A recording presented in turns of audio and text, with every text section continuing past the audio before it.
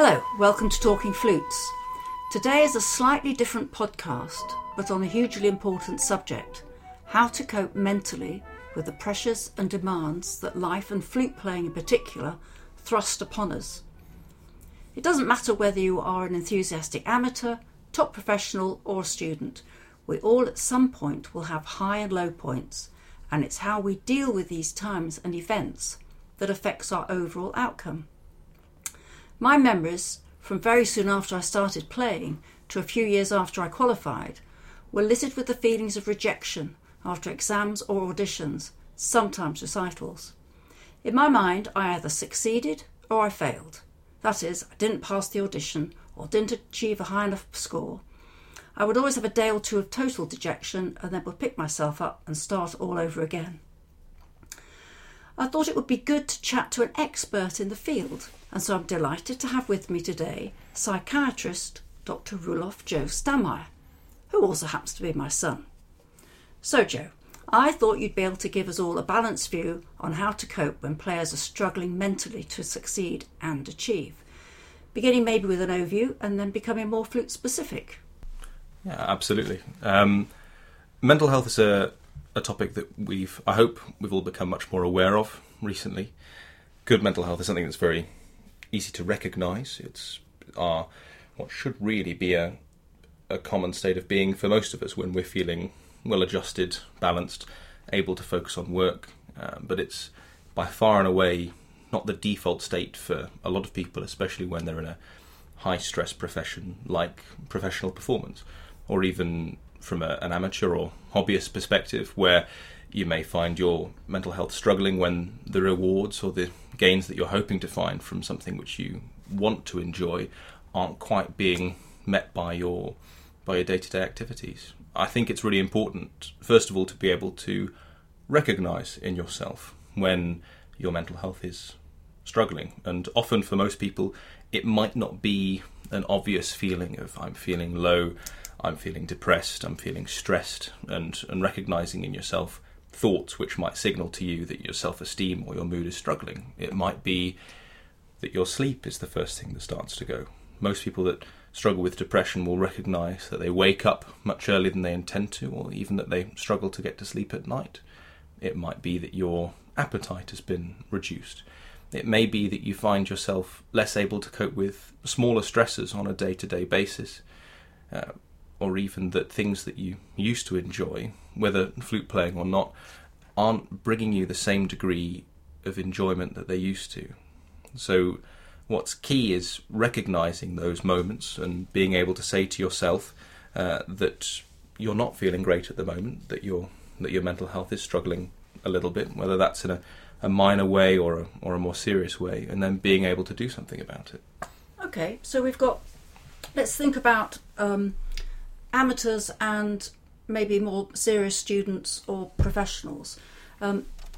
As solo instrumentalists, we're always practicing alone. It's a very solitary existence, and it's very easy to become very self-critical. So I suppose we need to try and retain the balance and the focus when we're on our own for all this time.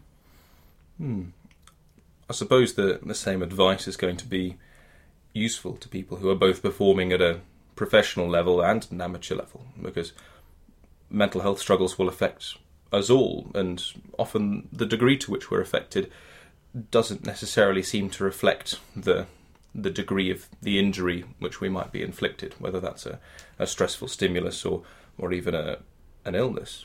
I think if you're spending most of your time on your own in a practicing sense, and if most of the stress is coming from being on your own, it might be important to realise when that environment is no longer becoming helpful. Okay, so you might recognise then that practice isn't being helpful. I suppose when you might be feeling worse and playing worse, and then what should you do? Create some distance? I think it's important to make sure that you have some way of escaping harmful cycles. So I imagine most people would be incredibly familiar with the scenario of you'll be practicing, you'll hit a bad note or a bad phrase, you'll recognise that it's not the right way to play that passage, you'll go back to the beginning again.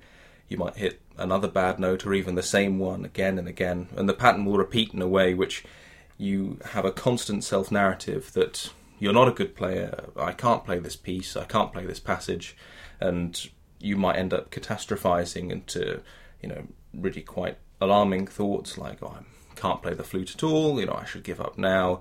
And most of the time I'd hope that most of us would be able to recognise that that's not a thought that's really representative of what's going on. But in those kind of moments, I think it would be important to maybe take a step back, whether that's sorted with 5 minutes of put the flute down, go for a walk, go for a cup of tea, or if this is something which you're finding is more and more pervasive, getting out of the space where you're practicing, going out and doing something that normally brings you enjoyment, actually going and seeking an activity separate from practice which can bring your mood back to a place where you're feeling more stable, settled, well and balanced, whereby when you do go back to the flute, that practice is actually useful and beneficial, as opposed to practicing in a poor state of mind where it's not only going to make you feel worse, but it's not going to do anything for your playing either. Okay, so sort of to sum up then, if you're feeling that things aren't going well, you can create distance between your practice and maybe go for a walk, have a cup of tea, go and do an sporting activity, something that brings you joy. What about mindfulness? Well, I think when we've actually touched upon what's quite an important theme. So mindfulness has become incredibly popular recently, which I think is a brilliant thing. Mindfulness is incredibly useful, but the evidence base for mindfulness is actually surprisingly much more narrow than you might think. Mindfulness is absolutely fantastic at preventing relapse. So in people who are in a good state of mind, who are feeling well and who are feeling balanced, mindfulness is a brilliant technique to learn, because it is a skill. Mindfulness, it's not an intervention, it's a skill which you learn through practice. So when you're feeling well, the ability to practice mindfulness will help you to stay well and will help to reduce the number of times that you might find yourself feeling low or find yourself having a relapse in your mental health.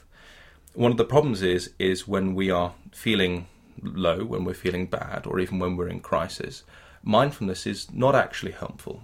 Focusing on your own thoughts and feelings and emotions is not really a great experience when all of those thoughts, feelings and emotions are self-critical, negative, bad, and you can actually even worsen your mental health if you try to engage deeply in mindfulness while you're in a state of crisis. Which is why when I talk about things that you can do to help yourself in those moments of practice when you're feeling self-critical, what I'm actually talking about are techniques based on something called behavioural activation, which is finding an activity or doing something, planning a set thing which can get you away from what is currently being a negative stimulus and into something which will bring you back into a more positive frame of mind. Okay, so post-rejection is not a good time for mindfulness, and you need to have a plan of activities to distract you when negative attitudes might arise.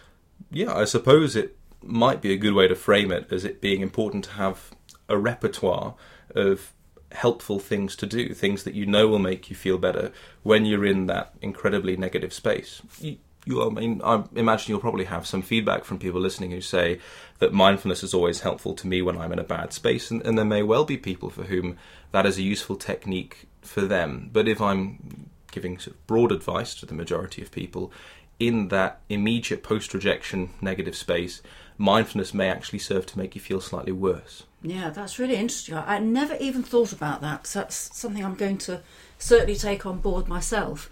So probably then when you're feeling well, that's the time to come up with some good behavioural activities about what you like to do, like I said, walking or watching a film or some sporting activity, so that when you're in a low place, you can go to those places.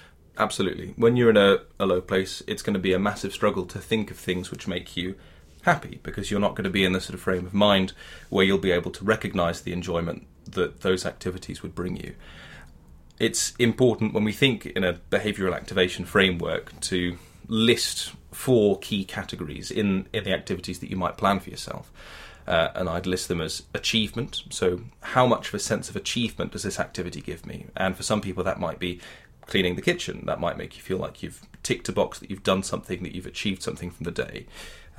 Another important category is closeness. How close does that make me feel to other people? How connected does this make me feel to my friends, my family, my social circle? The third would be, how enjoyable is this activity? How much innate joy does this bring me? And it doesn't matter what the activity is, it doesn't matter what it's doing or how much it's ticking any other boxes, but how genuinely happy does doing this make you feel when you're in a good space? And the fourth category is importance, which can be a little bit of an arbitrary or difficult thing to assign, but it is very subjective. How important is this activity to you? How grand is this or how important is this in the grand scheme of things for you to have achieved? So achievement, closeness, enjoyable, important. And an activity doesn't have to tick all four of those boxes, but it should focus on at least one and ideally more. And on the topic of a sporting activity, that is the one thing I'd definitely say to anyone. If you don't currently have a sport or a type of exercise, whether that is as simple as a walk that you like doing around your house or a professional sport that you play with a team, definitely go out and pick one up. Definitely find a sport, because exercise is a great way to boost your mood. Absolutely. So, and what about building up a support network? So I'm thinking about a lot of people listening will have teachers, but if you haven't got a teacher, maybe your peers, someone to talk to, so you have some sort of support network to help you in sort of times of need. As a mental health professional, one of the most reassuring things nowadays is how open people are talking with mental health, but I think it's important to recognise that there is still a certain degree of stigma about talking about your mental health and talking about your mood, which might seem to some people like a challenge to building a support network for that. But I would still definitely encourage people to try talking to close friends, support networks, teachers, family even, if you're having a bad time. And it doesn't have to be if you have a pre-existing struggle with your mental health. It doesn't have to be a deep opening of all of your deepest, darkest struggles. What it can be is just being able to say to someone, I'm actually having a bit of a bad day today. And whether that involves you wanting to talk more about it, or whether that means I'm having a bad day today, would you be all right to come over and have a cup of tea? Would you want to go for a walk? Do you want to do something else? So reaching out to peers who are going through the same things as you, whether you're a student who's learning to play in that environment, or whether it's a pre-existing social circle, or whether it's someone who's already in a supportive role, like a teacher, who will understand the struggles that you've been through and will hopefully able to give you a bit of reflection and a bit of advice in the challenges that you're facing at the moment. Yeah, that's really good. But also, I suppose, if you're standing in a practice room on your own, you've been there for a while, and you are having a really bad day, it's also good to recognise that yourself, saying, look, I'm having a really bad day, let's go and do something else, rather than hammering at this, whatever it is that you're doing, and sort of digging a deeper hole.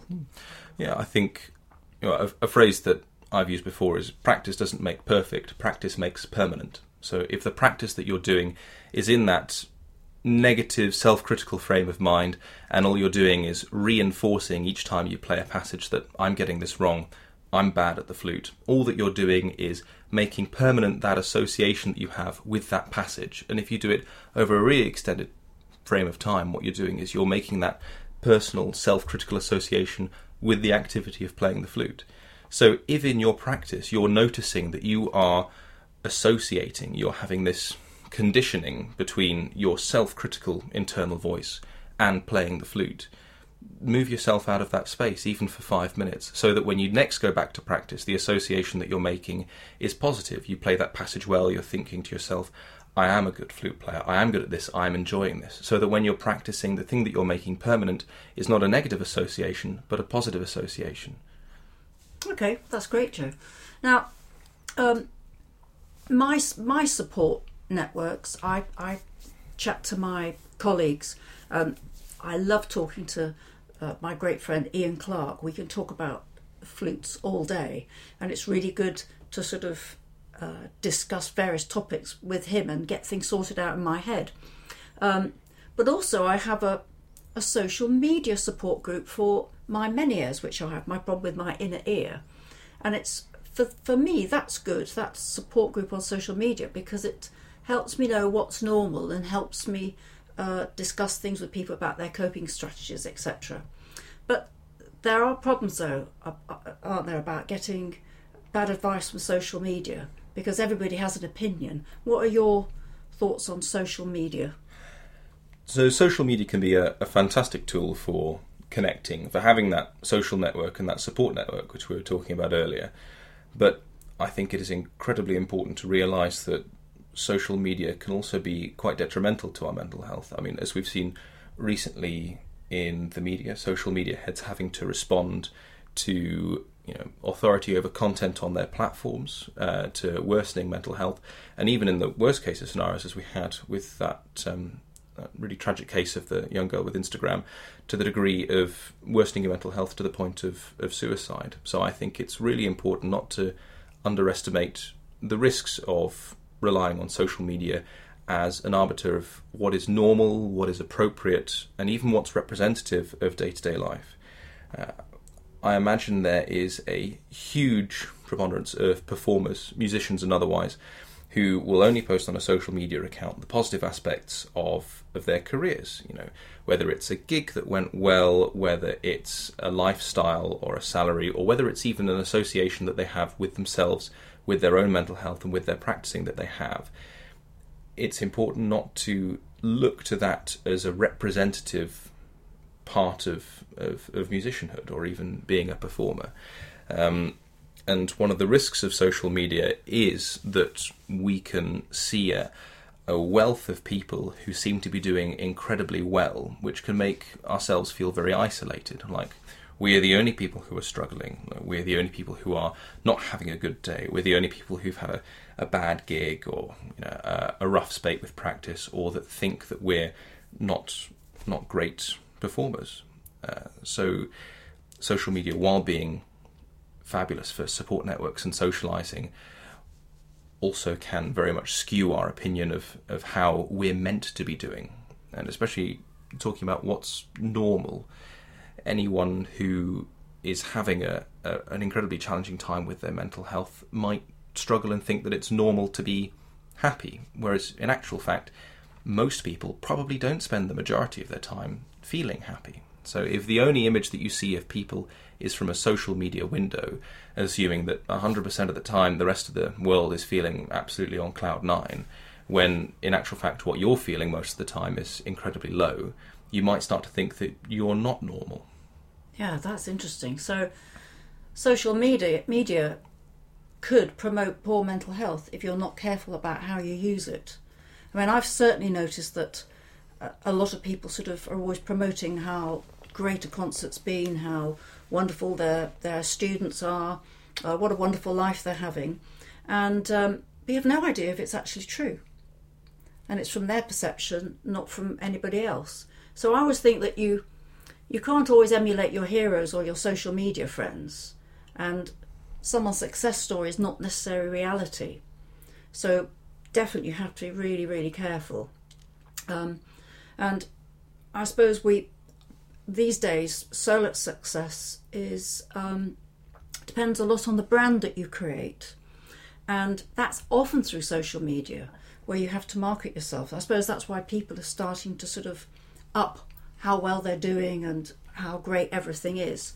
So we just need to keep have a little bit of a reality check, don't we? I suppose we are touching on a bit of a double-edged sword there, in that you're right. In order to create from a marketing perspective, in order to create a successful brand, the image that you have to promote has to be almost uniformly positive, and yet the catch of that wealth of uniformly positive brands is that for everyone else that's the only image that they see, and that's not representative. So the cost of good marketing is creating an environment where we risk worsening other people's mental health. It's a challenging issue. Yeah, it is. Well, Jo, this has been fantastic. The quite a lot of things for us all to think about. But I think what's important is something I mentioned on a previous podcast. It's very important to be kind to yourself, not to be harsh on yourself, not to be unrealistic with your expectations. Talk to your teachers, talk to your peers, talk to your family. And if things aren't going so well, use distraction methods, go and do something else, and then come back to it, because it's a very fluid situation playing the flute and practicing the flute. You know, you have good days and bad days, and often you don't really know why it's a good day or why it's a bad day. But so for everyone out there, be kind to yourself, and if it's not going so well, go and do something else and then come back to it. So many thanks, Joe. Been very informative. Thank you very much. You're welcome. Anytime. If you have any comments or questions on today's podcasts or any other aspect of flute technique, email us at flutepodcasts@gmail.com. And do remember, if you are struggling with your mental health, you can always go and contact your GP, or in emergency, go to A&E. Wish you all lots of positive thoughts, and until next time, goodbye.